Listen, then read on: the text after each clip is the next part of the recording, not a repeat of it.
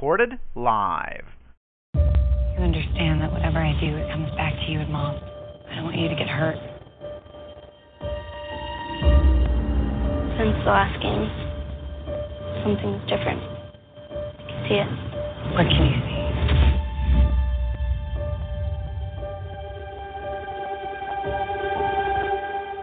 Hope. You saved us. I know that. But I can't go on acting for the cameras and then us ignoring each other in real life. She's not who they think she is. She has to be eliminated. I agree, but in the right way. The right time. We have to go before they kill us. Welcome. They will kill us. People want to fight. Now, here are your hosts. Dave A.C. fought very hard and against the Big Doctor. And even games, which like to be in a real war. Imagine thousands of more people dead. Welcome to the Cultdom Collective Podcast. What do I need to do? Oh, I'll tell you what to do in a minute. Dave, your voice went a little higher there at the end. We can't keep meeting for the microphone, Ian, and ignoring each other in real life. To misquote what we've just heard. Hi, Ian. Hello, Dave. Well, let's I don't know. Let's get on and introduce who's in the room today. Joining us on audio, Mr. Darth Skeptical. Hello, sir. Hello, sir. How are you? Not too bad. Not too bad. Eager to get up to the news today. There's been news from Comic-Con, but we'll get there. All right. Also joining us on audio for a limited time only. Sorry. And Mr. Randall Thor. Hello, everyone. How are you today? Very good. Very good. Very glad to hear you. 5, 4. Sorry, let's do a little countdown. All right. Also, Rick Wall is here. Somewhere. Calling Rick Wall. Rick Anyway. Wall Tour. I think he's on the other bat phone. Ah. All right. Dave, take over. Let's bring this one on you. Sir, my headphones are dying. They're not, are they? Yes, they are. Are you sure it's not the bit in between the headphones? Cheeky sod. Okay, well, let's see. Well, we've got the rest of the people. Well, there aren't any rest of the people, are they? That's about it. We've got the others under the cone, so let's find the cone.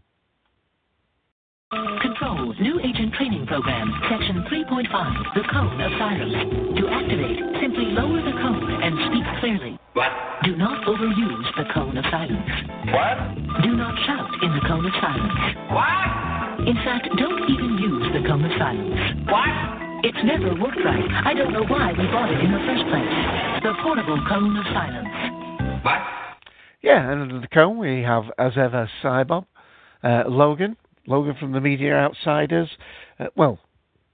For the moment, from the Media Outsiders. That's call ID 81865, which will be going out later today about 10 p.m. Eastern. Nuts, grab it while you can, because it may not be around for too much longer. And we've got returning Willis Girl, who had to come back for our 5-year anniversary show, and we're glad that they've come back again. As she's come back again, welcome, Willis Girl. And we've got a guest 9 who may be allowed to text chat shortly. And isn't that just a brilliant show intro? We've only done 460 of these shows, and well, we still haven't got it down pat. But there you are. Talking of Pat, that's the name of our monkey. I've just given him a name. Here we go. Go, Pat. Go, Pat, monkey. Pat, monkey. Don't pat the monkey. Go. Go, failing batteries, monkey, go. Are you plugged back in again? Are you wired yourself up? My wireless are no longer wireless headphones. They're now wired. Unfortunately, the wire was way too... I'd rerouted everything on my desktop, and I'd routed it behind the desk, behind the screen, and that would have meant me, eating the microphone if I stayed plugged in that way. Sorry for that, Dave. It's the only time you're going to get a story out of me. But, you know. Yeah. I don't think they noticed. I think the switch was seamless. Yeah. Nobody noticed the difference. All right, first up with news is Dave. Take it away, Dave. Yes. Right. Well, apologies if I stamp over anybody else's news. So let me go to the one that I'm fairly certain the other people haven't got, because it's not really news. So they probably think it wasn't there. But before I do that, let me just preface that by saying we have got two apologies. We've got apologies from Cuddly Ken. Not feeling too bright at the moment, but he does hope to make it back, and he sends his love to everybody here. And also from Kobo 4747, he's sorry he's missed this and Mike's trivia. And I'll give Mike a moment before I go into news to say if he wants to mention anything about trivia himself. But I'm just checking to see if he's on audio. We keep poking him with a stick, you see. And unfortunately, Kobo, well, not unfortunately, because it was highly successful, had some surgery on Monday just gone, and he hopes to be joining us here next Sunday. But prior to that, he should be joining a certain show called Radio Free Camelin on this coming Friday. And Mike, do you want to just mention that show? Sure, of course. This past Friday, we had, these past two Fridays, we've had first-time guest hosts on Friday Night Trivia. And for those unfamiliar, the way things go there is if you win, you get the glorious prize of hosting the following week. Such a wonderful prize. But Louis Trapani hosted this past Friday, his first time hosting. The week before that, we had Tim hosting for the first time. And Tim is hosting again 2 weeks later. Imagine that. But, Friday Night Trivia, Radio Free Camelin, talk show ID 72402, just one of many things that I do over on Radio Free Camelin. Thank you very much for that. Okay, the first piece of news is Doctor Who news related, but it's also relating to a big event going on currently in Glasgow, Scotland. That's where the Commonwealth Games are going. Over 90 countries represented there, I believe, in many sports. But at the Quayside there, they've set up a studio and they're having lots of events and workshops. Excuse me one moment. Lots of workshops and things and extras going on. And the former members of the BBC Radiophonic Workshop performed just a couple of nights ago on the Quayside, and they were doing some of the music that they now do and tour with. So the Radiophonic team were performing music from the Hitchhiker's Guide to the Galaxy and Doctor Who, and they played some other of their things that they've got for their live tour. One was called Electrical by Paddy Kinsland. Another one was called Wireless. The guys there was Mark Ayres, Peter Howe, Kieran Pepper, Paddy Kinsland, and Roger Lynn. And it went on for about an hour and a quarter. They had one slight difficulty. They had a big screen set up, but did I tell anybody it was very hot in the UK these last few days?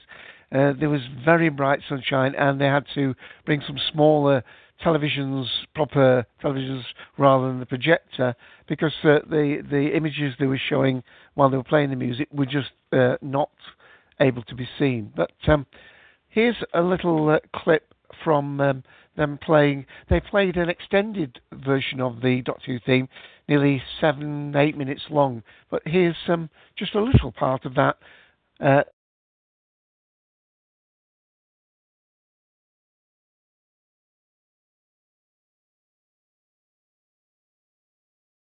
hearing anything, Dave. Your audio is not playing, Dave.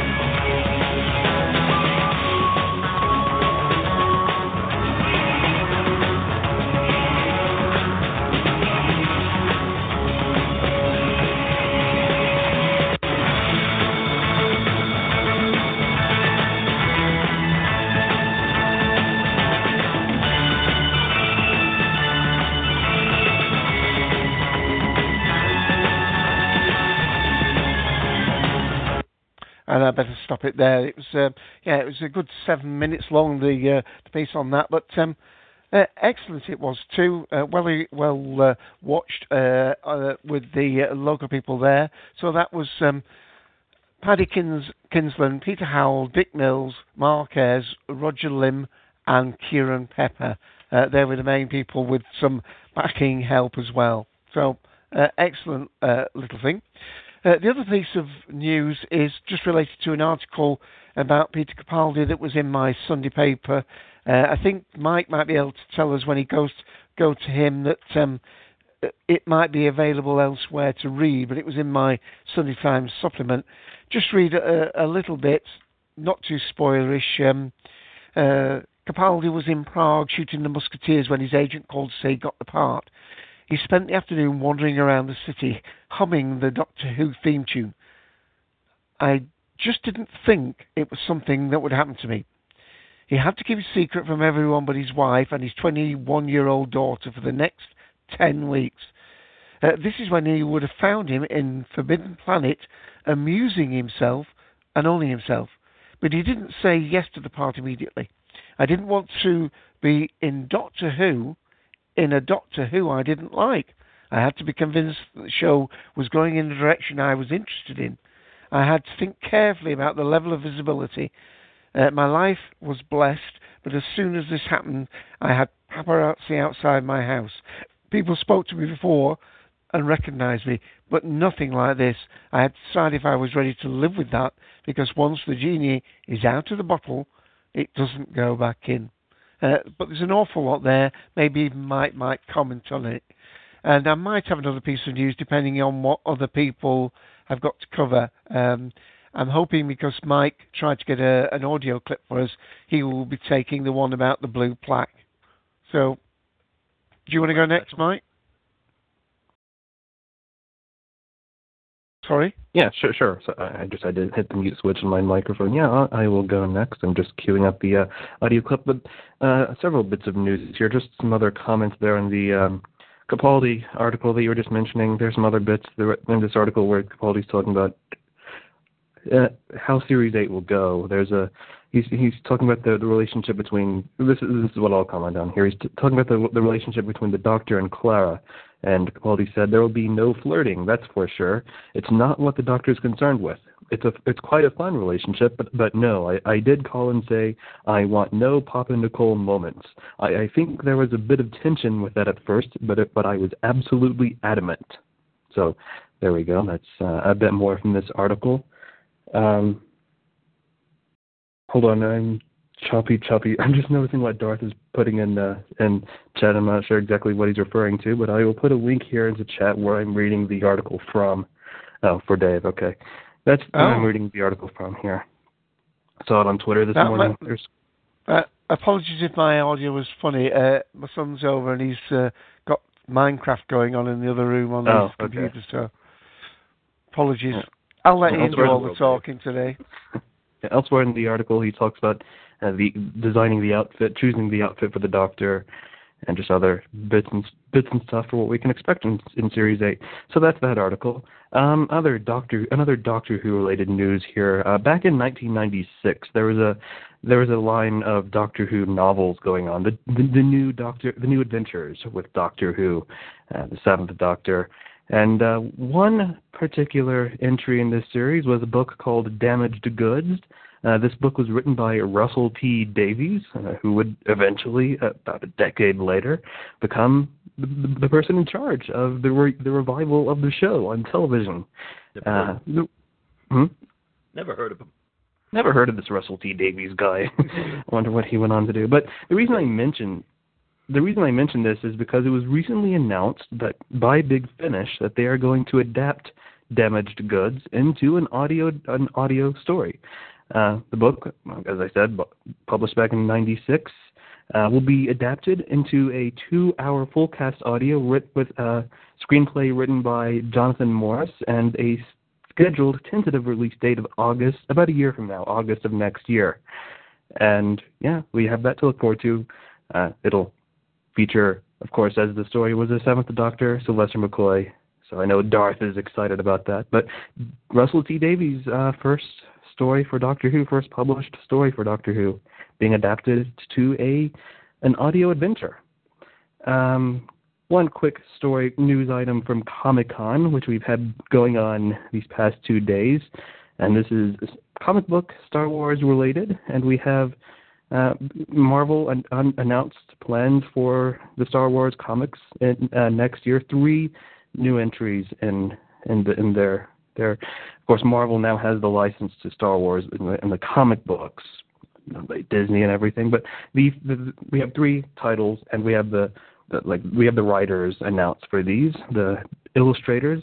The 3 titles, we have Star Wars, we have a main Star Wars novel, we have a Star Wars novel comic book that will focus on Darth Vader, and one that will focus on Princess Leia. We have those coming out next year, starting in January.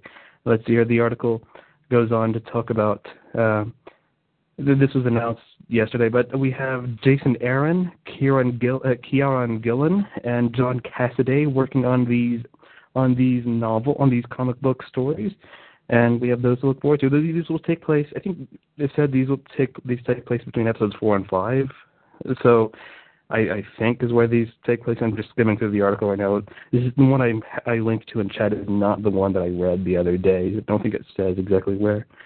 The 3 series announced: Star Wars by Aaron and Cassidy, Star Wars Darth Vader by Gillen and Salvador Larroca, and Star Wars Princess Leia by Mark Wald and Terry Dodson. All 3 series will take place in a time frame immediately following the end of the original Star Wars movie, A New Hope, with Star Wars and Darth Vader being an ongoing series and Princess Leia being a 5-issue miniseries, quoting from the article. So there we go, comic book news. And I was distracted by this, but I have the clip here, which Dave was mentioning. I will cue that up here, and it's okay. And now I just need to move that to the top of the list here, and there we go. So going back to Doctor Who, one more Doctor Who news item, and this is related to Doctor Who, and it's related to Verity Lambert. Here, she was a plaque for her was unveiled. A plaque honoring the first producer of Doctor Who, Verity Lambert, has been unveiled at London's Riverside Studios by the Doctor Who Appreciation Society. The plaque, which marks the achievement of Lambert as a film television producer, will be on display. Page just scrolled because images were loading, but it'll be on now I completely lost my place because the page kept loading images. But anyway, let's see. It's a blue plaque. Film and television producer, worked here is what the plaque says. 1935 to 2007, when she lived.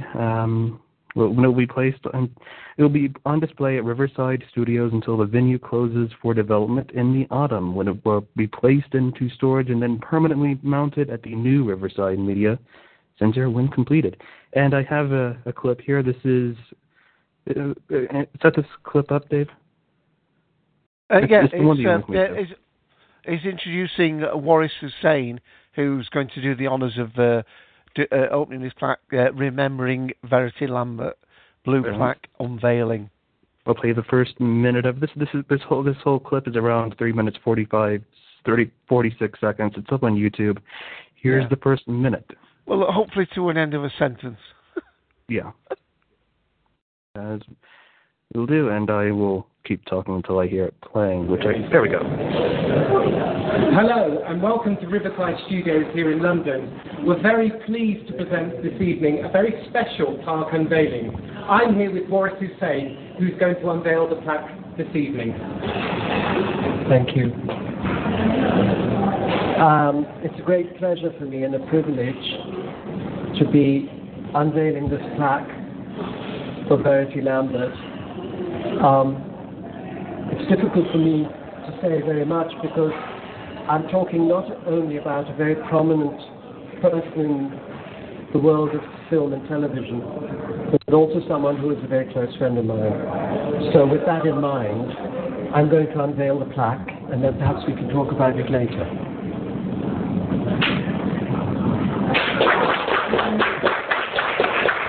And there you go. The rest of the clip is there on YouTube. But there's Waris Hussein unveiling the Verity Lambert plaque.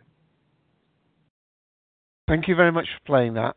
As you say, it's not a long thing, but it's a very nice thought. And I think it was Perry G that alerted me to that, put it on our Cultdom Collective Facebook page. And if you're listening to this, please think about signing up. We've got about 300 members on Facebook.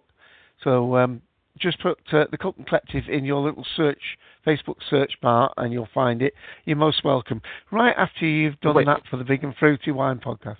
Sorry, what was that? I was just going to add one more quick news item here, and that's for a podcast for, of course, Logan here, who's usually here in chat at the beginning of shows. He's the host of his own podcast, The Media Outsiders. And as you were alluding to earlier, Dave, when you were introducing people in chat, Logan has said today that the Media Outsiders may be coming to an end soon, because if you've been paying attention to that podcast and listening, you've heard that recently Squidlord has announced his resignation from TMO, and without Squidlord, Logan isn't really thinking about continuing the show. So yeah, without going into it, that's just how things are at the moment. So apologies to Logan if.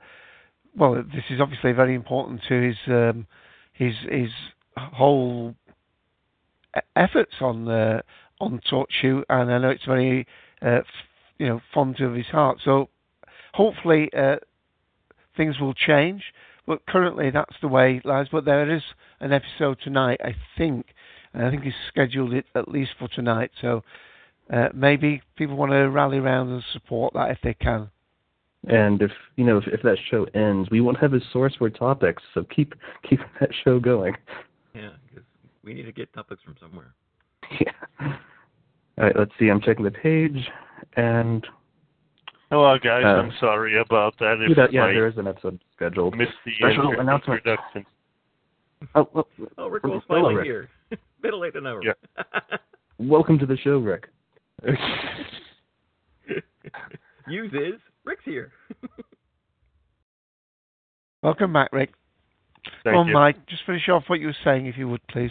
Oh, no, that's all that I have for the news. Okay. And we're hoping that one of our members that has just recycled to come back in was having some difficulties certainly hearing my audio. I don't know whether it's any better for you. Darth, is the audio cleared up for you?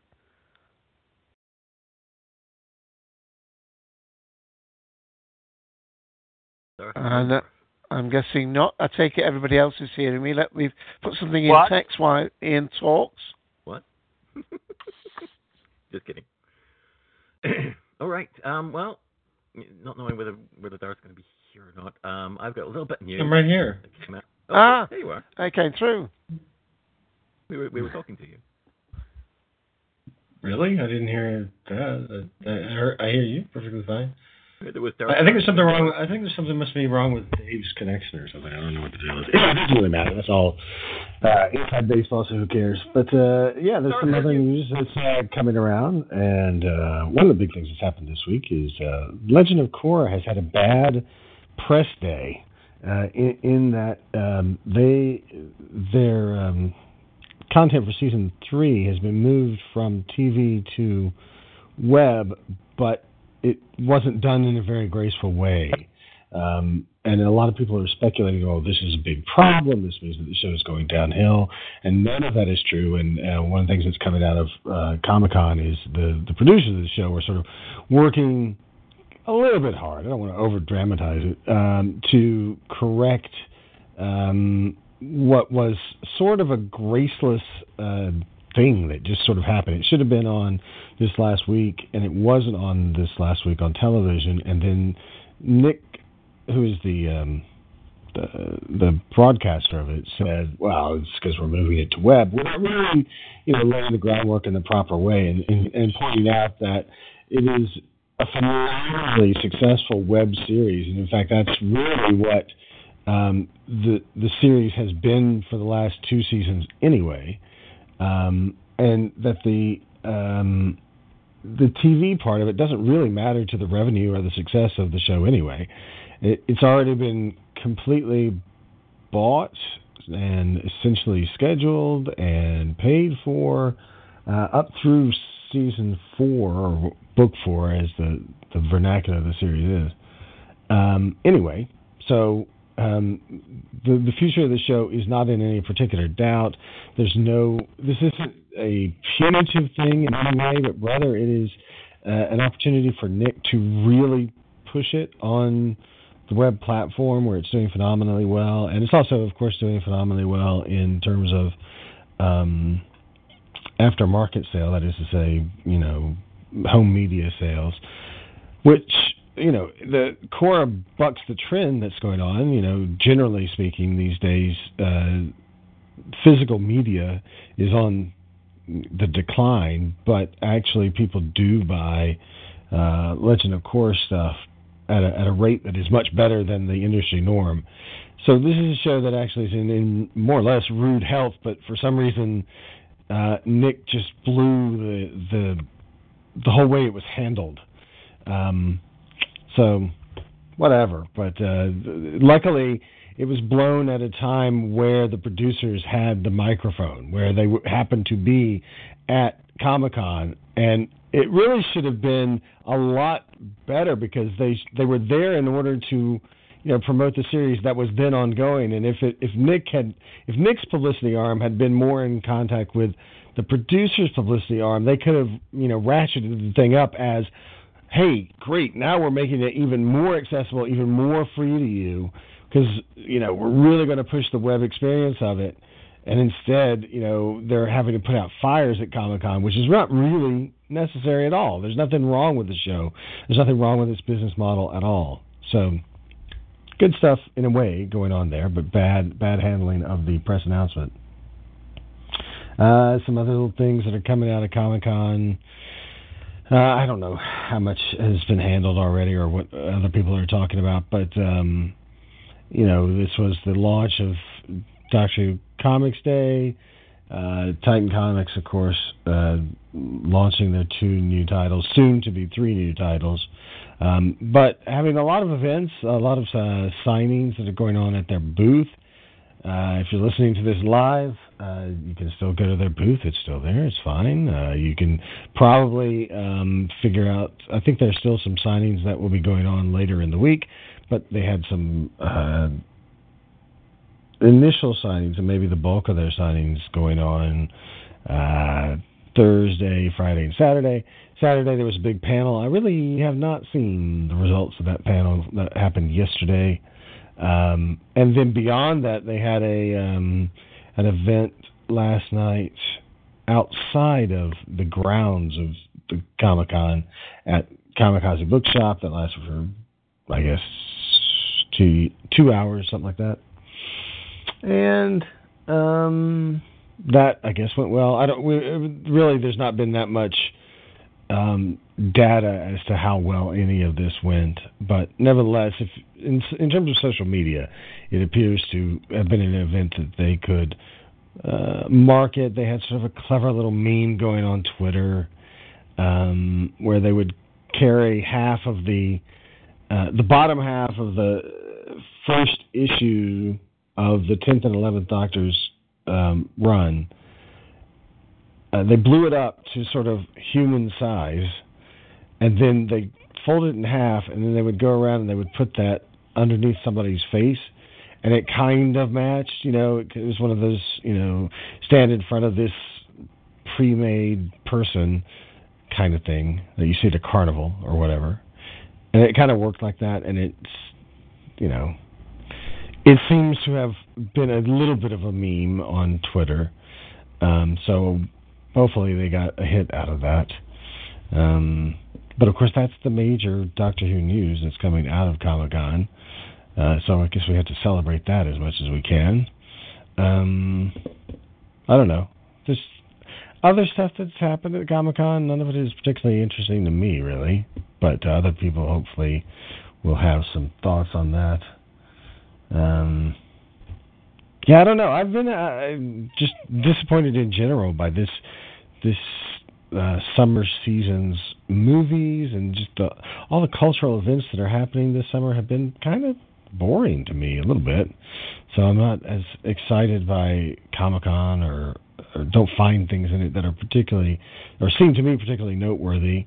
I mean, I know that there were some things that in the world of comics that came out that are mildly interesting, I guess, but the villain for the Ant-Man film was revealed. Woohoo!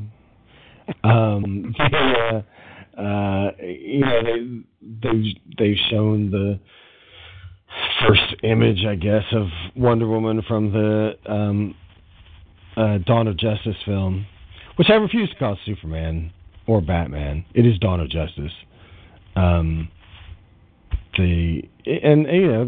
okay. It's kind of in the New 52 area. In terms of her costume, it's not Stars and Stripes Forever like it originally was. It's not Defender of America kind of thing. It definitely is the more muted sort of red and blue without so much white thing, which it's fine. It's a good representation of the more or less current version of Wonder Woman. So cool. But it's just a costume. It's nothing to get super excited about or not. I'm not exactly sure even what the reaction of the costume has been, to be honest with you. It's just, well, there it is. Okay. Yeah. So I don't even know. The biggest thing maybe this week is less from the box office in America, at least. And that's a little bit of a surprise, sort of, kind of, because it's only gotten, it's gotten high mediocre reviews, I guess, but it is not certified fresh, but it's pretty close to being that.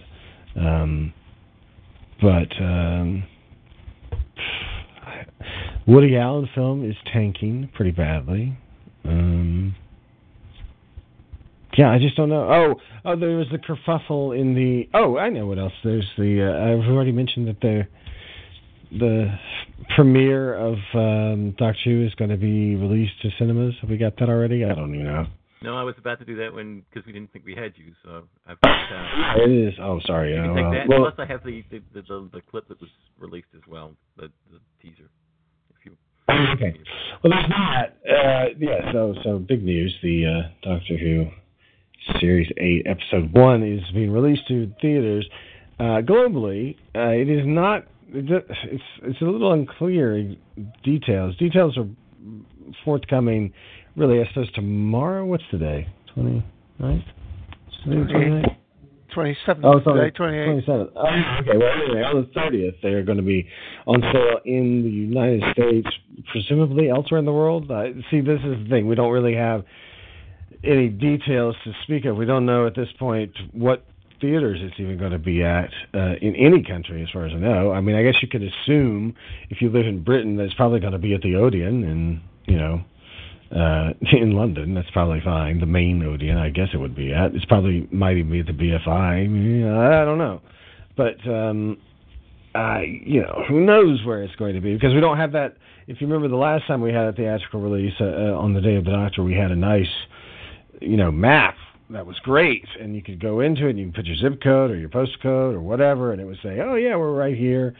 We don't have any of that at this point. All we have is an announcement that it will be released globally. Well, all it takes to be released globally is to be at New York and LA and London, and that makes it global. So who knows what global means, but it means something.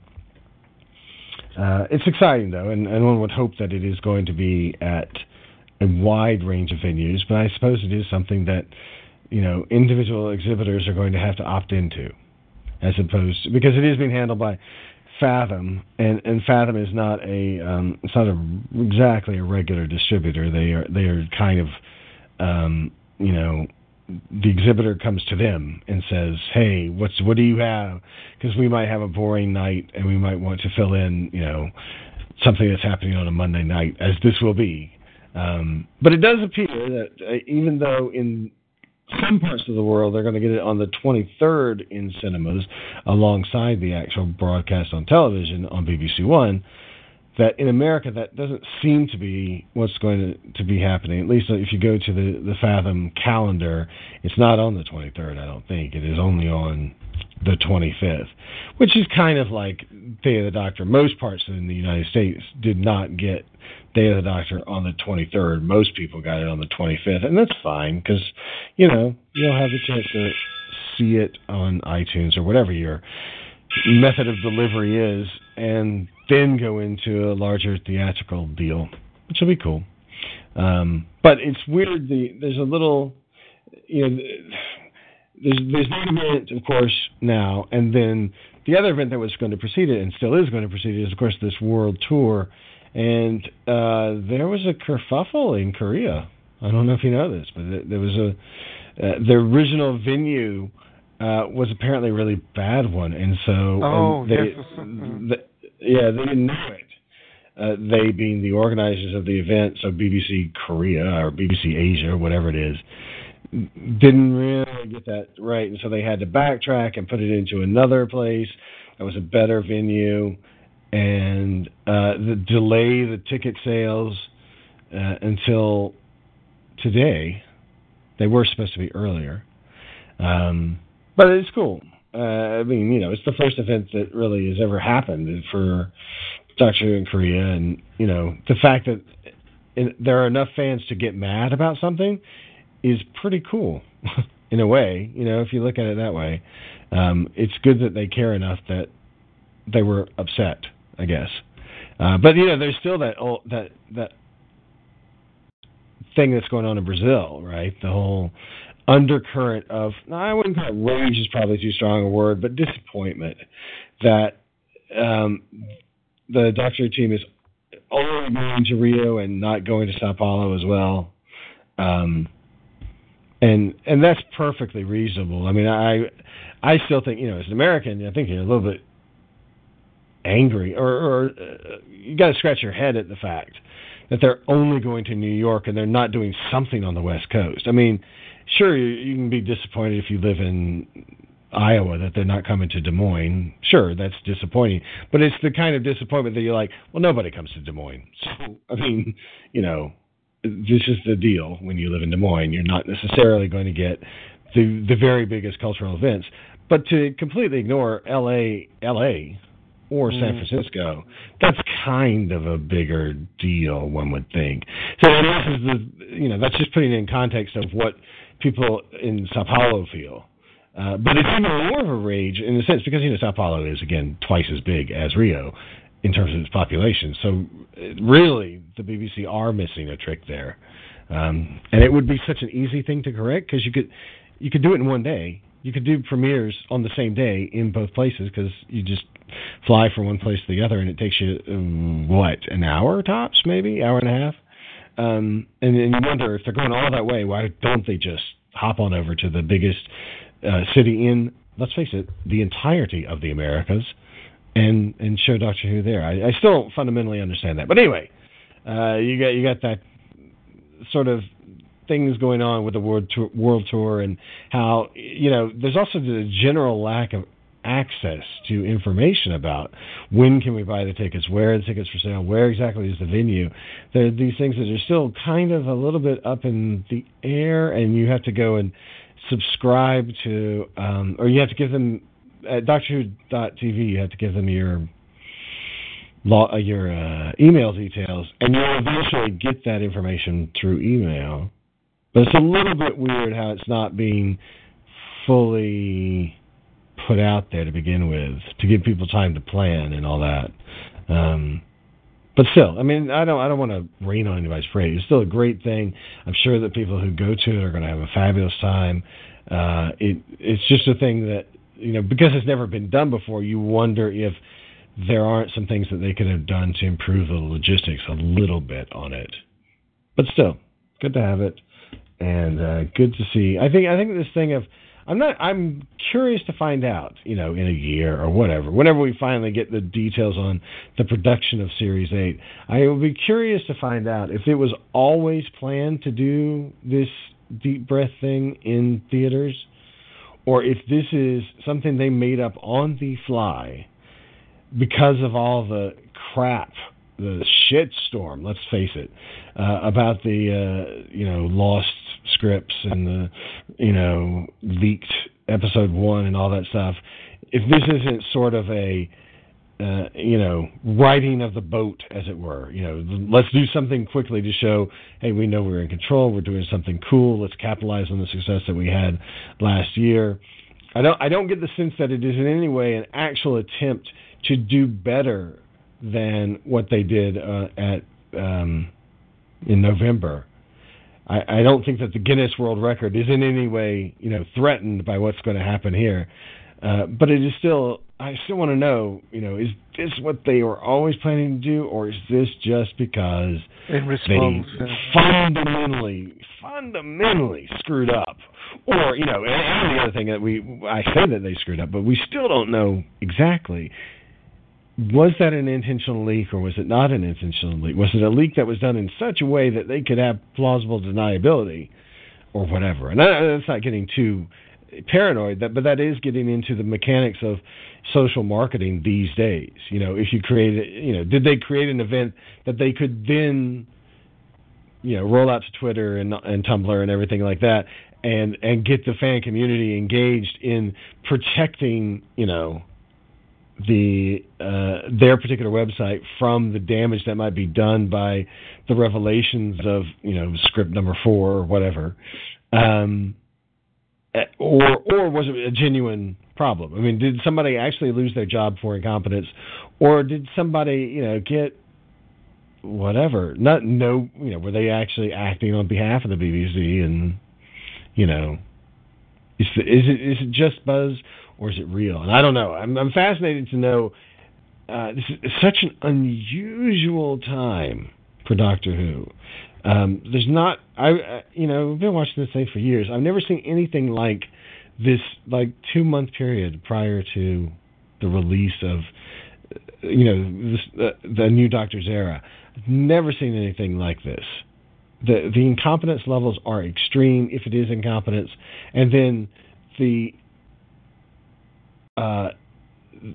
on the other hand, they've got this profound competence of, understanding that they can't be at Comic-Con, so therefore doing their own world tour, which is going to generate media right before the start of the new series, which would be better for them than if it was happening now.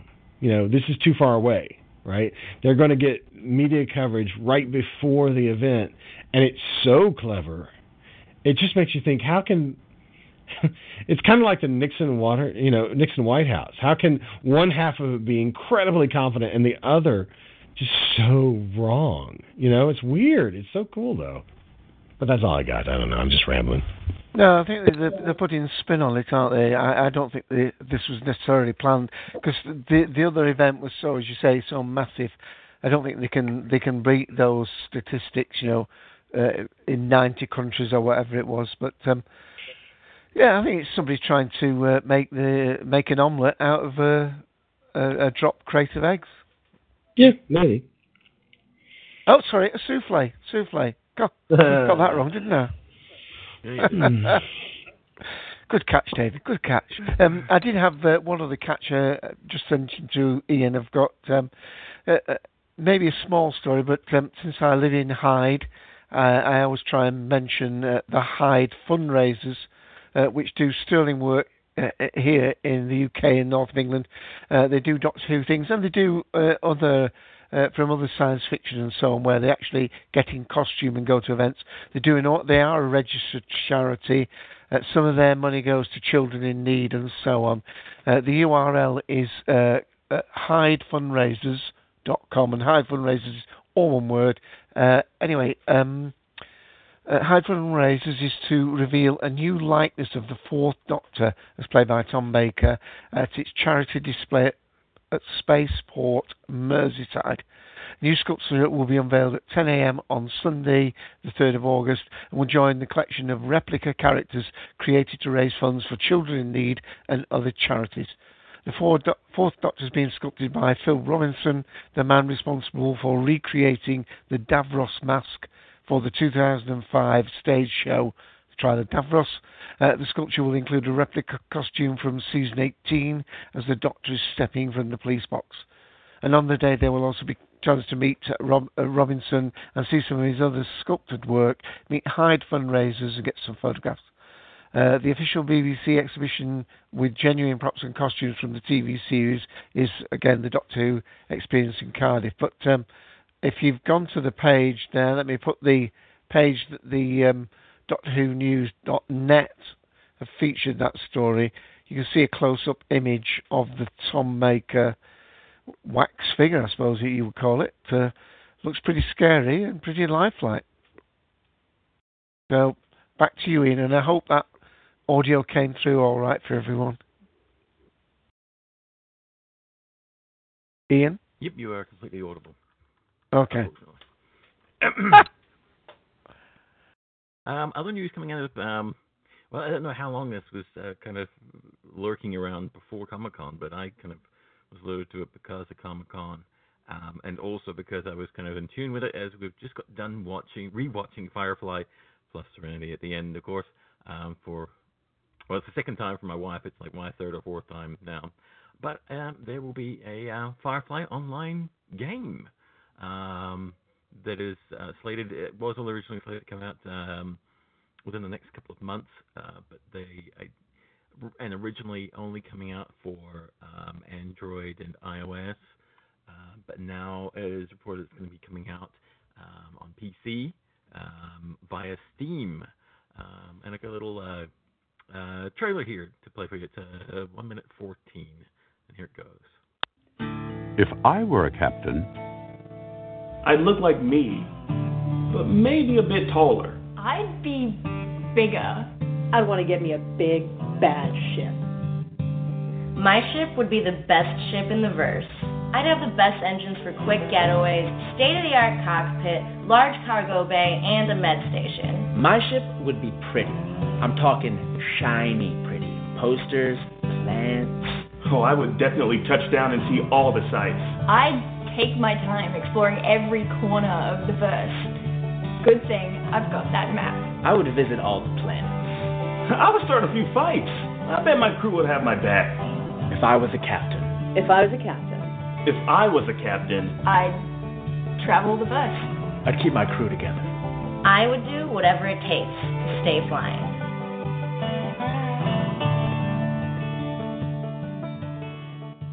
Me? I'd aim to misbehave, but that's just me talking.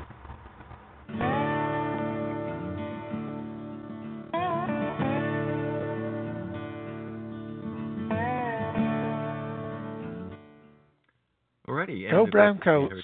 Filling in at the end, who will actually reprise his role as Captain Mal Reynolds in the game. Apparently all the cast are either scheduled or have already recorded the material that they're going to be using in the game.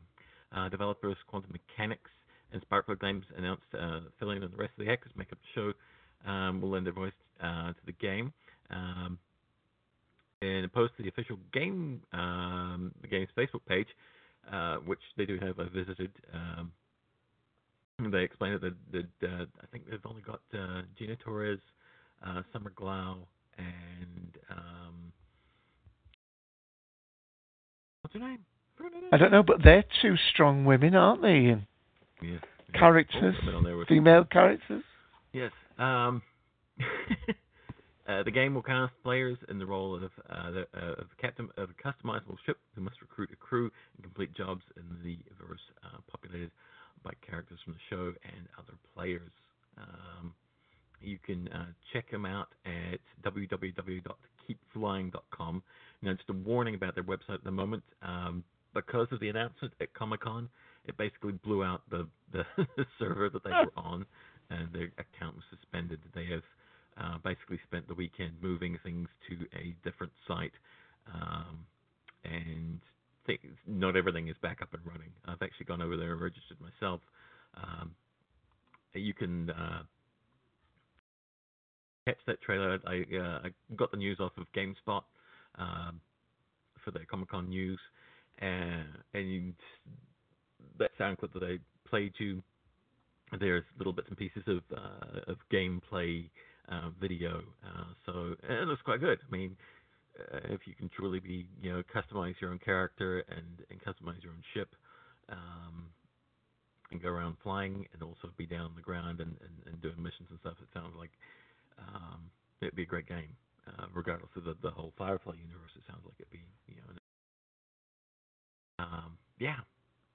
Looking forward to that, actually, and I think I might actually be able to get my wife into that game because really does like Firefly. And as we mentioned before, there's been bits and pieces of Doctor Who news. We also got a new teaser trailer that came out, and I'll play that very brief audio now in case you haven't quite caught it. So here it is. Just listen to this.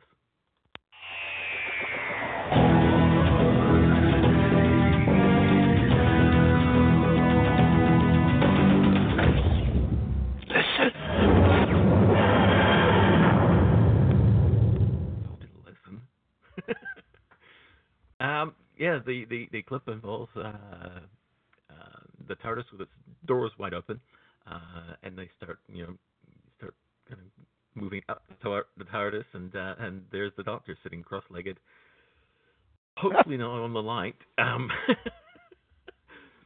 sitting cross-legged on the top of the TARDIS, and as you heard at the end, he just says, "Listen," and there's a planet in the background behind him. Everybody says, I've heard people talk about it. It's Earth, no, it's Gallifrey. Oh, it's Earth, no, it's Gallifrey. So, goodness knows. It could be absolutely nothing. It could just be a planet with lights on. So yeah, there's more stuff coming, and hopefully we get a couple of teasers in between now and then, because they seem to be doing a nice job of kind of keeping us interested. There's plenty of stuff going on at the moment. If you include the release of certain scripts and videos. Right, Mike? Yes. I'm just trying to keep Mike engaged now. Like, what? Where's my unmute? All right. Yeah, I have several mute switches going on here, but yes, listen, I am listening, and yes. Things and stuff. Yeah, the Doctor sat on top of the TARDIS there. That must be rather uncomfortable.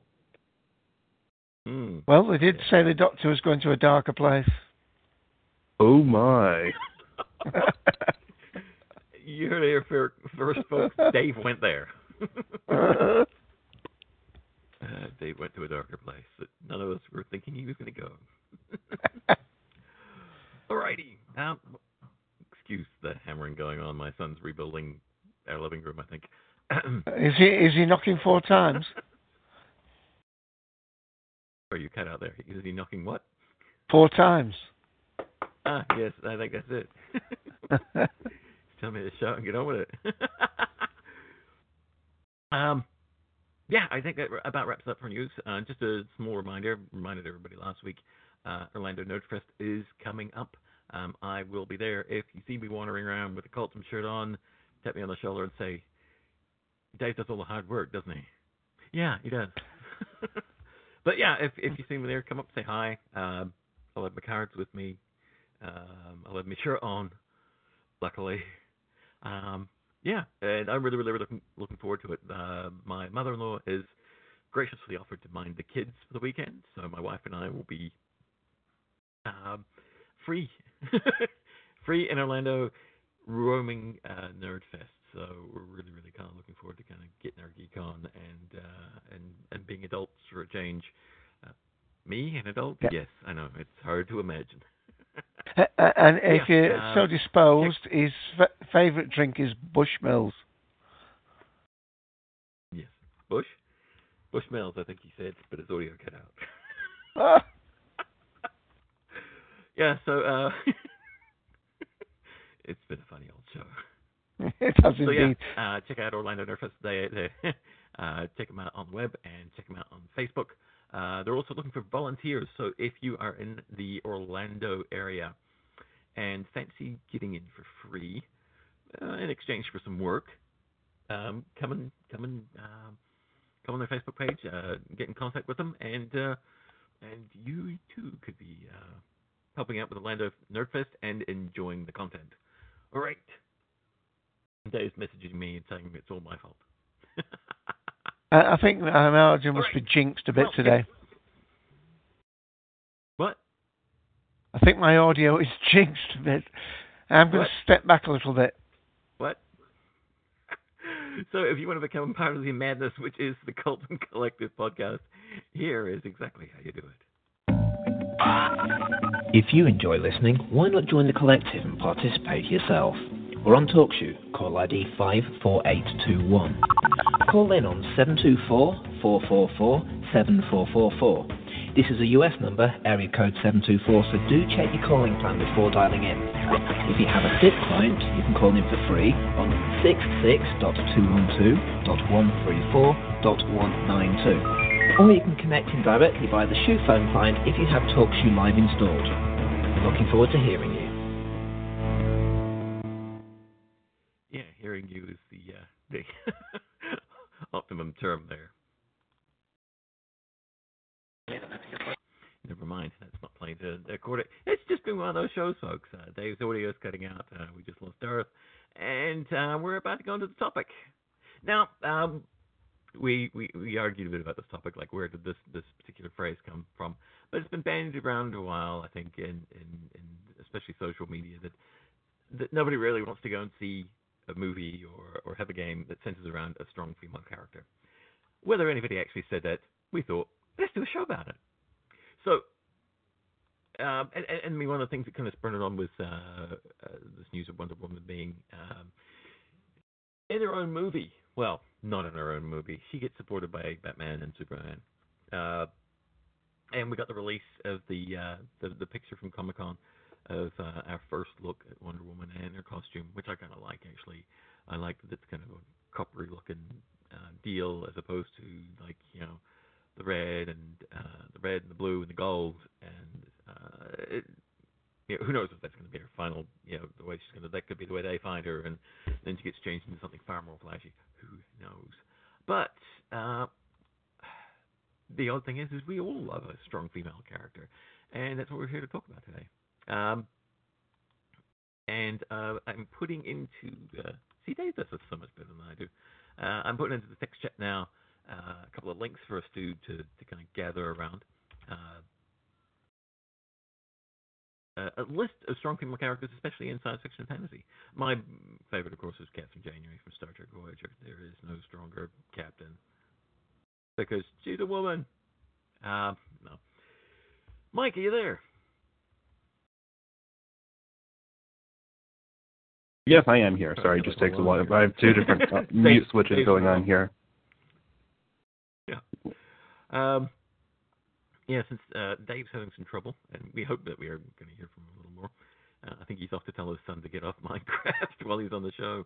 Have you heard this whole deal about women? Nobody's interested in seeing strong female characters or strong female characters in movies bandied around. I mean, I've seen it myself and I've heard Will Wheaton say it on his sci-fi show. Yeah, this is an argument that's going. Sorry, Mike. I was just saying it was Rick Wall was going to introduce that part that he's had to drop off. Right. About where it's been, who's been talking about this. But please go ahead. Yeah.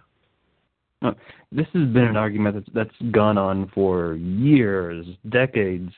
Even this whole argument of the disparity between strong male lead characters in movies and strong female lead characters in movies. And now that we're in the 21st century, video games are thrown into. I heard you mention video games early on, and that's become a real issue nowadays. Of are people interested in playing a video game with a strong female character or not? We had some controversy from E3 this year. Ubisoft and their Assassin's Creed game. There was some discussion from them about how long it takes to develop a female character visual model. But anyway, this doesn't have a single specific source. This discussion, this meme as we're calling it, it's just the disparity that we have, the ratio of movies with strong female characters to the more prolific male lead characters in movies. Look at it just in the realm of comic book movies. You look at Marvel and DC. That's one reason Marvel has been doing well. Is look at the female characters that they have in their movies. We have Black Widow, for instance, in the current cycle of Marvel movies. And you look at DC, and there was a quote from DC at some point, someone with DC saying something along the lines of, "No one is interested in watching a Wonder Woman movie, so that's why they're not going to have one." I think that was the quote was something along those lines. That was the gist of it. And so you look at that, and with DC, we have Batman and Superman as the two main movie figure characters there, and that's how it goes. I mean, I think a part of it is that the mindset still in industry is that science fiction and fantasy and comic books are still realms of guys, that really only guys are reading and watching, and they just seem to be totally out of touch with the fact that I think geek culture is made up of females who want to see themselves represented, and it's been going on for forever. I mean, even look back at the Alien movies, Ripley. I mean, you talk about a strong female character. There's one right there that you wouldn't want to get on her bad side. Can I come in with audio at the moment? You can try. I'd tell your son to get off Minecraft. Is it still bad? It is a bit choppy. Okay, I just wanted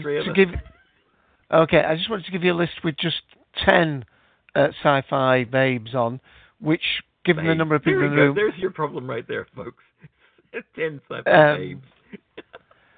No, the point is that the thing is, the other list has 40, and it covers 8 pages. And with the number of people here on audio in the room, I think we might better just go into those top 10 and just doing a cut down topic today. This one's got audio in it. I couldn't hear you. Actually, I had a list too that had 10 in it, and I was going to briefly just go through here. Some of them I'm not even aware of. But number 10 on this list is Rocks from Chopper Chicks in Zombie Town, which I don't really think is a pretty good example because I've never heard of Chopper Chicks in Zombie Town. You may be throwing things at your screen right now saying, Ian, how can you have not seen Zombie Chicks and Chopper Chicks in Zombie Town? I don't know. It's just one of those things that skip me by. But yeah, 1989's Chopper Chicks in Zombie Town, starring a young Billy Bob Thornton, provides some pretty strong female leads. Yes, these are still stereotyped characters calling themselves the Cycle. Yeah, it's okay, Dave. Darth already swore earlier on the show. But the notion of a big group of gun-wielding female bikers saving a town full of zombies is a pretty radical one, right? Coming in at number 9 on their list is Jean Grey from X-Men. Now, I'm going to disagree with this one because for the most part in the 3 X-Men movies, she was not entirely that strong. The last one, she became kind of almost possessed and evil, which to me does not say... I mean, yes, she was a strong female character, but not exactly a role model because she did some terrible things at the end.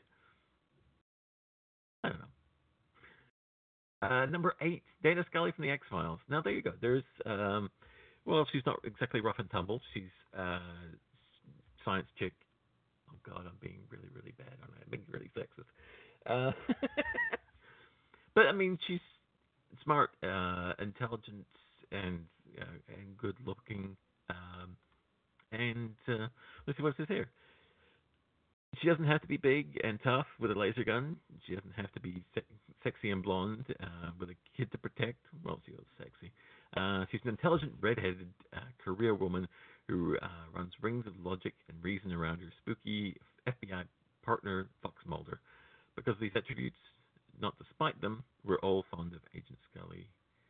We all found Agent Scully rather hot. Scully provides that rare thing, a good role model for girls with and a good fantasy for guys. Sorry, my reading's just deplorable. Right. Actually, number 7. Number 7, I'm going to give to Mike if we can get to this link really quick, because I feel you're probably better versed at from Princess Mononoke. Yeah, I'm reading this and I'm noticing that for their English, for the Japanese name, they have Mononoke Hime-san, which just brief lesson in Japanese grammar. Hime is just as Japanese for princess, and san is just an honorific added to the end of the names. So Mononoke is her name. Hence the translation to Princess Mononoke. So this was a Hayao Miyazaki movie, Studio Ghibli movie, late 90s, early 2000s, thereabouts. If you haven't seen this movie, then definitely go and play it. And that's if you look back not way back in the archives here on Cultdom Collective, but we did an episode on animated films, and Ken spoke at length about Studio Ghibli movies and how Hayao Miyazaki has a strong trend of having his movies feature strong female protagonists. You see that in so many Miyazaki films, and Spirited Away is another great example. My Neighbor Totoro. The list goes on and on, and this is a great example of that trend that Miyazaki pushes with his movies, which I'm grateful for.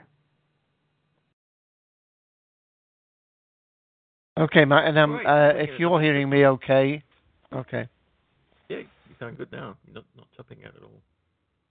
Are you not? Oh, good. I was just saying, I'll quickly try and look that one up. We did, but as I was saying, unfortunately, those people listening to the recording later, we are suffering some dropouts in audio, and we did announce that we've got some people who unfortunately can't make today's show, are here but not on audio. I tried to suggest, although my audio may not have been coming through, just to stick to either this list of 10 or the other list of 10 I put in there from WatchMojo.com. I don't think we can do the whole 40 today, and maybe need to revisit this topic later. 40 was just to kind of give people, mainly us, people to talk about. So, yeah, I wasn't planning on going through the entire list because 40 is one of our longer topics when we have more people here. Okay. But anyway, number 6, Lisa in the Omega Man. Here's what I have to say. She's beautiful and an indomitable character who fled from the zombies and helps run one of the last human communes, where she is devoted to raising the few healthy human kids left. To bring Heston to the commune, Lisa saves him from the grips of oddball, light-sensitive zombies and forces him to get on her motorbike at gunpoint. Certainly no shrieking violent, and is an integral part of the survival of humankind. She's also really cool. And they didn't say really. Sorry. I'm censoring as I go. Number 5, Sarah Connor from Terminator and Terminator 2. Well, not so much from Terminator. Well, she made it through Terminator, so, when we're introduced to her, Sarah Connor is a jaded waitress in a nowhere town in Los Angeles. An ordinary girl with a humdrum life and nothing exceptional in it. But in one moment of time traveling cyborg fury, everything changes. At first, she's protected by a hot future man, Kyle Reese, who has loved her forever because she's a legendary soldier and historic future in his own time, or at least she will be. Winnie is killed, and sorry, I'm reading badly. And she has their son John Connor, who is the one who sent Reese to her time in the first place, or something like that. And of course, in number 2, she becomes this badass figure. Yeah, she's in a psychiatric hospital in the beginning, but that's okay. She becomes this gun-wielding badass. Well, she's actually been that before, but when we catch up to her, she's in the hospital and is doing everything to protect her son. And, you know, I gotta love Linda Hamilton for being able to portray both of those sides. That was, you know, badass. Anybody want to chime in on that? Anything you guys want to chime in on? Just interrupt me. I know it's difficult because I don't usually breathe. Well, certainly the Linda Hamilton who played Sarah Connor. I mean, she really committed herself to that role, didn't she? I mean, she was the amount of training and physical training she went through to become how one would imagine that character would develop. I mean, real commitment there, and you know, to me, she's up there with Ripley from Alien in terms of, you know, being the sort of woman you wouldn't like to get on the wrong side of, and she's every bit. Yeah, that's exactly every part of the role. I thought she was brilliant. Mm-hmm. All right. Next up on the list, and hopefully my audio is a little more louder. Is that a word? Yeah, it's very loud. Is Princess Leia? What? Very loud. What? Too loud? Yep. All right, we'll try that. All right, brilliant. Number 4 on the list, played by Carrie Fisher, Princess Leia Organa. I think this is one of the things to me that really kind of when you hear the thing, you hear people talk about, oh, nobody wants to see strong female characters. It's like, did you watch Star Wars? The neat thing is in watching that, and I was kind of watching it recently on Star Wars Day with my wife, and you just see her take charge of the whole situation in the beginning when they rescue her. Sure, she needed rescued in the beginning, but hey, it's Darth Vader. What do you want to do? But as soon as she gets released, she takes control of the whole situation, and these guys kind of just tag in behind her. You know, and she goes in there alone and rescues Han Solo from the clutches of Jabba the Hutt. Yeah, there's nothing weak about Princess Leia. Nothing. Sorry, I didn't even read out anything that they wrote. I just went off on my own instincts there. I'll read you what they say. Leia displays both intellect and guts when fooling Jabba and bounty hunter Boba Fett into letting her stay at Jabba's palace so she can rescue her future husband, Han Solo. She's also philosophically and physically capable and proves herself a great marksman and soldier for the Jedi. Leia is strong, smart, authoritative, and has a great sense of humor and heaps of integrity. Girls want to be Leia, guys want to be with Leia. Yeah, and of course she's reprising her role again soon. Yes. So that'll be interesting to see what kind of role. That was one of the things I saw in the Comic-Con news is that, or at least some function that Mark Hamill was at, he's got a beard. And apparently he keeps saying it's a contractually obligated beard. So whether he's now being elevated to the kind of Obi-Wan kind of level, and so he has to have the beard, I don't know. It's like once the Jedi get older, they have to have a beard. Qui-Gon had a beard. You know. Good point. Did he have a beard? I think so. I think Qui-Gon had a beard. He used to have facial hair.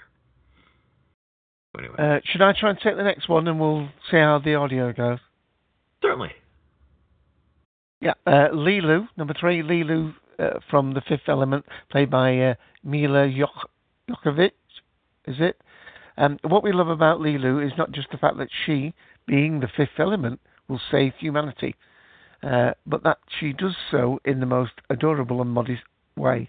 Unlike so many strong female characters in sci-fi, Lilu doesn't eschew the classical feline qualities like intuition, sensitivity, or grace. It's very feminine, that should be. She is vulnerable and tender while remaining incredibly fierce and smart. She's gentle and beautiful, and while also being lethal and kick-ass beyond belief. We just love the fact that the most intelligent, important being ever to have lived is a woman. Thank you for such a great character, Luc Besson, the writer and director. Of course, Lilu still needs the love of a good man to fulfill her potential. Corbin Dallas, played by Bruce Willis, but there is room within the strong female psyche for some hot loving. So who are we to deny Lilu her bit of action? There you go. Yeah, she's fantastic in that, and I'm always very fond of women who can kick bottom. Usually my favorite characters in shows and movies, and in reality stuff. My favorite MythBuster is Carrie Byron, because she's intelligent, she's good looking, and she blows stuff up for a living. What's not to love? And I'm a guy. It's the kind of thing that makes does it for me. I would not mind it if my wife went and blew cement trucks up in an quarry somewhere. That would be kind of cool. So yeah. All right. Okay. How do you announce this one? Oh, I know how to announce this. Number 2 in the list. Actually, number 2 and number 1 tie in together. From Aliens, the Alien Queen, Xenomorph. And at number 1, Alan Ripley. So, Ripley certainly deals with patronizing male characters, questioning her abilities throughout. She is, in the first film, she's a little less confident, but in the sequel, she has a child to protect and rises to the occasion with conviction. Alan Ripley consistently appears in top film character lists and is often highest ranking female to appear. For example, this list, the American Film Institute cited Ripley as number 8 in their greatest heroes and villains of film as part of their ongoing 100 Years series. Our only surprise, she didn't rank higher. I mean, there's a list out there that we haven't done. All right, and this list, they do have some honorable mentions. Makoto Kononono, I'm hoping I did that right. Mike will be along in a minute to tell me I didn't. Anti-Entity from Mad Max Beyond Thunderdome. Lois Lane from Superman, I would disagree. Dola from Castle in the Sky. Storm from the X-Men. Ursa from Superman 2. Yeah, I get that. Terry Darling from Planet Terror. And Dale Arden from Flash Gordon. All right. Just pointing out here that in that list that we have there, is with Castle in the Sky, with Dola, we have another Hayao Miyazaki film mentioned. So that's great to see. Castle in the Sky is another Studio Ghibli film. So that's neat. The Girl Who Leapt Through Time is another anime. It's Makoto Kono. That's The Girl Who Leapt Through Time. It's actually a novel by a Japanese author published in 1967 that has had a number of adaptations in TV and film and anime. Film, both live action and anime over in Japan. The most recent one that I'm most familiar with is the 2006 anime film adaptation, which was it's a really good story. If you haven't seen it, and if you're into anime, then I definitely recommend tracking it down. Okay, and to give in a little bit of a rest, let me just quickly go through the 10 that are listed on the WatchMojo.com page. They've got top 10 sci-fi babes, so let me just go quickly through those. Some have repeated, though, may not necessarily be in the same ranking. Number 10 is Barbarella. I'll just go through them and name them. Number 9 is Zev from Lex. Number 8 is Aaron's Son. That Farscape. Aaron's Son. Yep. Stop if you want. Yep. Yeah. Number 7. No. Stop at number 8. Aaron's Son from Farscape. There's a fantastic female character. Actually, when they start off with Farscape, she's one of the ensemble cast. The main cast member. John Crichton is the main character. But quite quickly she becomes almost on a par with him. I mean, part of the reason why is they kind of set up as opposites to each other, because John Crichton's from Earth, and Aaron, being Sebastian, is they are very humanoid-like. So he's given a counterpart to bounce off, but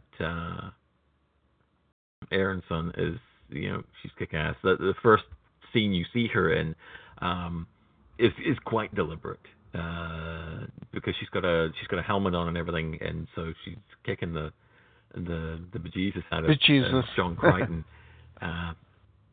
Bejesus, yes, and then takes the helmet off, and there's this beautiful woman underneath, and so it's just and throughout the series she's one of the strongest characters there.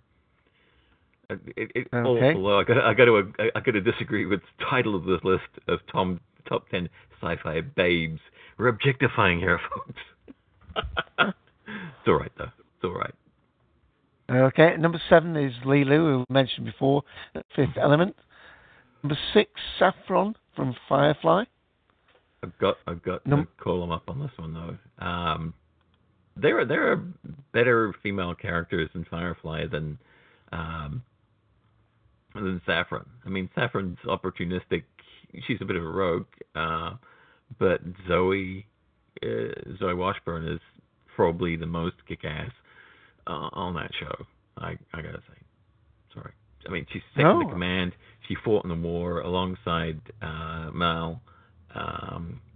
Saffron's just this opportunistic B word. Sorry. No, great. And she's still babe. Yeah. One of my favourites, number 5, is 7 of 9 from Star Trek Voyager. Yeah. I thought she was a great character. Number 4, Samantha. Sorry, I'm going to interrupt you again. The great thing about 7 of 9 is that when she was brought, and I think a lot of this is due to the actress, when she was brought on board, and they revealed the slinky outfit, figure-hugging outfit. We're like, oh well, we know why she's here. She's to boost ratings, get the deads, and but I think Jerry Ryan kind of imbued her with something more, and I think the script writers ran with that, and they just gave her more character to work with, and I think she became more than I think what she was supposed to be. I think they brought her on to be that sex symbol, and I think she became far more than just a sex symbol on that show. Oh, absolutely, yeah. Indeed. Number 4, Samantha Carter from Stargate SG-1. Oh, yes. You just got to watch her introduction in Stargate SG-1 to just know why she's awesome, and from there on you just kind of have to follow her. She basically has a knockdown drag out fight with Colonel O'Neill right at the get-go, and kind of lays down the law to all the guys, basically saying, just because my reproductive organs are on the inside, not the outside, doesn't mean I can't do anything you can do. I played with G.I. Joe when I was a boy, Number 3? She's an astrophysicist. I mean, she's not only really kick-ass and can handle a gun and everything. She's uber smart. She's an astrophysicist, and and she can fly fighter jets, and she's just cool. Okay. Number 3 is number 6. Oh, yeah, from Battlestar Galactica. Okay. Oh, we better not say what she is. It might be a spoiler. Well, I can't read it out, so it might be a spoiler. So let's jump to number 2. Oh no, everybody knows. Everybody knows who 6 is at the beginning, I believe. Do we? Yeah. All right. But anyway. But she's a Cylon, yeah. Mm-hmm. Okay. Number 2, Uhura, Star Trek. Not sure. Strong. Yes, strong.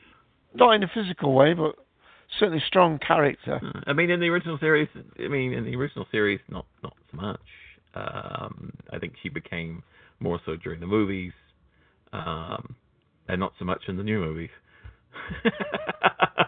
Sorry, I don't think of much of her in the reboot. I would agree with you on that. Ian. Is with her character on the Abrams movies, she's all about Spock. That's what drives her character, and that's disappointing. It's undermined that character, I think, by having her have a relationship with Spock. Not having a relationship with Spock. It's become this kind of Spock-Uhura dynamic that we just don't really care about. I would have felt better at the beginning of this new movie if their relationship had gone away.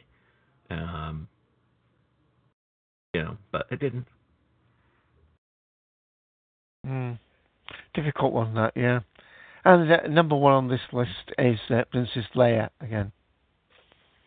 I think I said it right this time. Yay, Leia! Okay.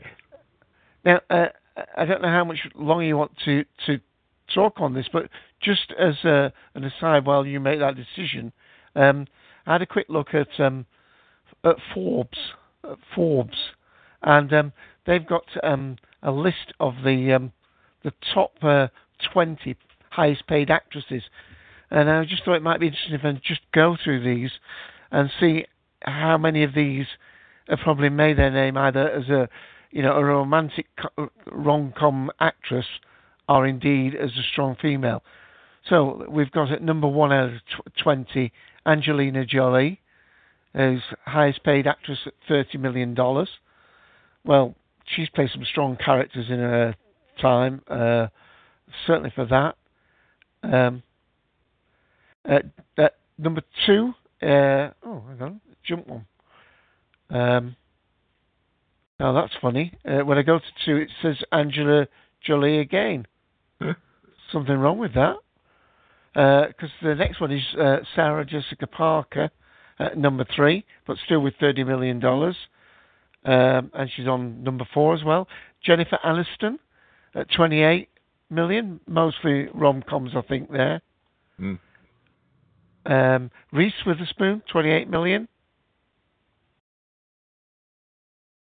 Julia Roberts, $20 million. So mostly soft characters up there. Kirsten Stewart, $20 million. Well, of course, she's from the Twilight stories, but is she more the victim than the hero in terms of the thing? Because I saw the first Twilight film, so I haven't known how the character has developed over the later ones, whether she's become a stronger, harder character, or she's basically the pawn between the two rivals of the vampires and the werewolves. Right. Katherine Heigl, is that how you pronounce the second name? $19 million. So what was that? Katherine Heigl, Heigl. Yeah, I think. Not too familiar with many of her films, so I can't really state on that. Nope. Cameron Diaz, $18 million. She's usually played the love interest, but didn't she play in the my ex super girlfriend or something? Wasn't she the star of that? I'm not sure. She's been in a lot of stuff though. I mean, Cameron Diaz. She was in The Mask, the first one. Was Charlie's Angels too. Ah, of course, yes. Well done. The reboots. Yeah, so she's more than kick-ass. The next one is Sandra Bullock, $15 million, who's played different types, of course. The ones where she plays the police. Well, she was in Speed, wasn't she? And then she was the cop that had to go into a beauty pageant on another. So she played some strong characters. And, of course, most recently, as could you call her the heroine in Gravity? So that's probably a strong female lead character there. Meryl Streep, $10 million. More certainly a strong character, but not in the way mainly people have a strong moral centre, that sort of strength, really with her. And my page is just refreshing to an advert. And it stopped at that. it stopped at those. So, the one thing to do while you're doing that, trying to get that back, Dave, is that one thing that occurred to me is all the characters you tend to go on the most about all tend to be you love Buffy, right? You love the Sarah Connor Chronicles. You tend to actually, from what I've discovered about you over the years, tend to gravitate more towards the strong female characters. Well, yeah, I like the actress who was in True Calling, and then was in unfortunately that got canned early at the start of the second season, and then of course she was in is it called Dolls? Dollhouse. Dollhouse, that's right. Yeah, I thought she was good in Dollhouse. I liked Fred, Winifred Burkle from Angel. I thought Charisma Carpenter played a good, strong moral centre role as well in both Buffy and Angel. I certainly thought Summer Glau in Sarah Connor Chronicles was great. Even in that short run story when they went back in time on Earth, Terra Nova, the British actress who played the wife of the supposed main character, he's in prison, but she gets him out of prison so they can go back and start a new life. And she's a doctor, but she's a very strong character. Can't remember the actress's name. And of course, there's one or two others that we've seen when we watched that latest documentary, the Day of the Triffids one that we talked about. So that was good. And then in other films, there's the one where it's the end of the Earth, the comet's going to hit, the mass extinction event at Tia Leone, is it? Right. And that's the one where she ends up on the beach with her father. There's a split between her and her father because her father's taken a young wife and they don't get on, but anybody under the age of 50 could go into the shelters and be saved, but anybody over 50 was expendable. And her father, yeah. I can't remember what was the name of the film though. Deep Impact. Deep Impact. That's it. Deep Impact. Yeah. Okay. There was a couple around that time. There was Deep Impact, and there was the Bruce Willis one, and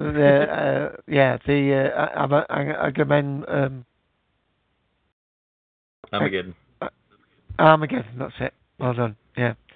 So there are a few. I mean, like the Sandra Bullock one with Gravity, having that been so successful, I'm sure indeed that's going to do that. And I think this page actually, because there were 20 pictures, it just says Hollywood's highest paid actresses. So when I saw 20, I assumed there were 20, but for each one they've had 2 images, so they're only the ones that I named. But thank you for giving me time to check that. No problem. It's unfortunately, I feel that we do need to apologize for this topic today. It was supposed to be something a little more than this, but as we've alluded to, through audio issues and just people with other things going on in their lives at the moment, you're just left with me and Dave and Mike. And Mike's only here because we handcuffed him. More lead.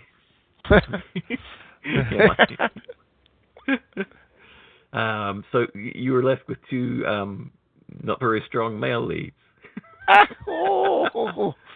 But like I was saying, I mean, the idea of the show wasn't to say, wasn't to necessarily prove the point, because the point, as you can see by the list, has already been proven. We've all seen these movies or TV shows and seen these characters in action.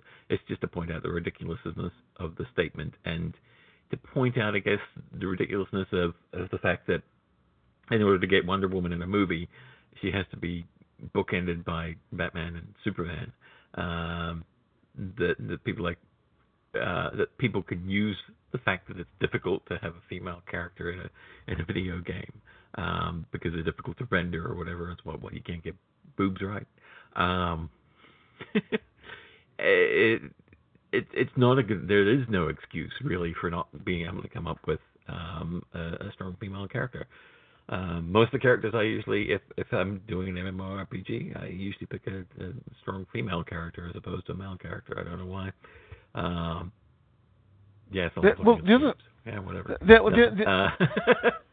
The other thing I read as well, that even with strong male characters in tough role things, even there's a pretty hard time with the money men with that, because I mean, I read Liam Neeson doing an interview recently, and his career was revitalized when he did Taken, which wasn't expected to be a great hit, but it really was a great hit. But he was already about 45, 48 when he did that, and he said, I wish my resurgence hadn't come from this. He said it's so tiring, because he's about 53 or 4 now, and of course now he's had, since that was so successful, he's done about 5 or 6. You got Samuel L. Jackson with making a film called Snakes on a Plane. You think, well, that's going to bomb and die, but it was successful. And then you've got, Sylvester Stallone, done his Rocky, done his Rambo, and now the old bunch that is with, where virtually all the actors are over 50. There's not many. I think Tom Cruise is about the youngest leading man action person, really, and maybe the actor who plays Wolverine. They're the ones that are leading. Although I suppose with the new group of people in X-Men, X-Men Days of Future Past and all that, right. They're trying to get a younger one. To me, we're not talking about them, but the main actor, I think, who's really coming on strong is Tom Hardy. He's been in some fantastic ones, and some really good actors. But what I'm trying to say in a bad way is that it takes the male actors. They've got to do 5 or 6 or 7 action movies before they get really funded for it. I mean, I suppose Vin Diesel is the sort of the modern day one that, like Sylvester Stallone, his first role was hardly talks and just killed, and each time he's done a film, he's got an extra $5 million for it, so he's gone from like a $1 million dollar movie man to supporting his name above the titles. Then of course he's gone into with Jason Statham, these Fast and Furious and the Expendables and all that. So what I'm trying to say is it's difficult for the men. These women they may not have reached the scale and visibility of some of these men, but there may be more of the women in these strong lead roles when you actually do a sort of a count as we've done today. Right. Alrighty. Well, I think we're going to draw a line under this one. Yep. As I said, we're a little short on audio, so you've heard our opinions. Unfortunately, the opinions of the others of the collective are not available at this time. Please leave a message, and we'll get back to you as soon as we can. One thing I forgot to mention earlier when we were doing news, Darth had mentioned about the premiere of the first episode of New Doctor Who, Deep Breath, will be in theaters. By the looks of things, not on the actual date, but the following Monday. If you go to doctorwho.tv/watch/cinema, there are some, if you scroll down to the bottom, there's some frequently asked questions. Which countries will it be in? Where can I buy tickets? Will Deep Breath be in 3D? No. But it'll still look incredible on the big screen, is what they're telling us. Can we dress up? Yes, just leave your weapons at home. And one of the things that surprised me is will we get to see anything extra in the cinema? It says, yes, there will be additional content in cinemas, which will also be made available at a later date. So if you do go and see it in the cinema a couple of days after it premieres, there will be some additional material included. I think last time in the theaters there was some interview material, etc., that was included, and an intro done as well. Yeah, so, the keep an eye on last that year website. for the Day of the Doctor last year, the additional material in the cinema was a brief introduction by Strax, and then there was a brief introduction by Matt Smith as the Doctor, talking about 3D and putting on 3D glasses, and that was the bonus material. Excellent. Oh, and the final question on the QA on the frequently asked questions is, where are we going now? Into darkness. So there you go. So keep an eye on that website. Also, as Darth alluded to, Fathom Events looks like they're going to be hosting the event in the U.S. So keep an eye out on their website. If you go to their website and go to I'm trying to remember what date Darth said. I think it's the 25th. Yeah, if you click on that on their calendar down the bottom, it'll take you to that event page, so you can keep an eye on that there. As soon as I think they said tickets are due to become available on my birthday, July 31st. So, hey. So keep an eye out around July 31st. That's when tickets are supposed to become available. So I'm assuming that we're going to hear a lot more news coming out about this over the next couple of days leading up to the tickets going on sale. So, yep, keep an eye out for that. And can I just say, sir, go ahead. I was just saying to my, was it when you were mentioning that episode we did with Ken involved? Was that did you mean the top motion capture characters one? Episode 264. No, it was earlier than that. It was the top 10 or whatever list of animated movies. It was a list of animated movies. Have we done any top 10 lists, Ian? It was a list episode. I don't think we'd stoop that low to do list episodes. Yeah, but it'd be embarrassing, wouldn't it? Yeah, well, with 460 to look through, I'm just not finding it at the moment, so apologies for that. But I think we better wrap up while we're almost still ahead. Yes. Hello, my name's Toby Haydock, and you're listening to the Cultdom Collective podcast. Well, I'm glad you didn't say a different, and I won't say it. I'll put it in. I'll put it in a text to you. Yeah, there you go. Alrighty. Well, that's about it for us. Hopefully next week we'll have a far more engaging topic, which will bring in the punters.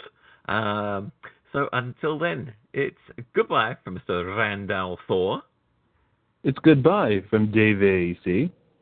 It's goodbye from Ian, the Sixth Doctor. Goodbye, everybody.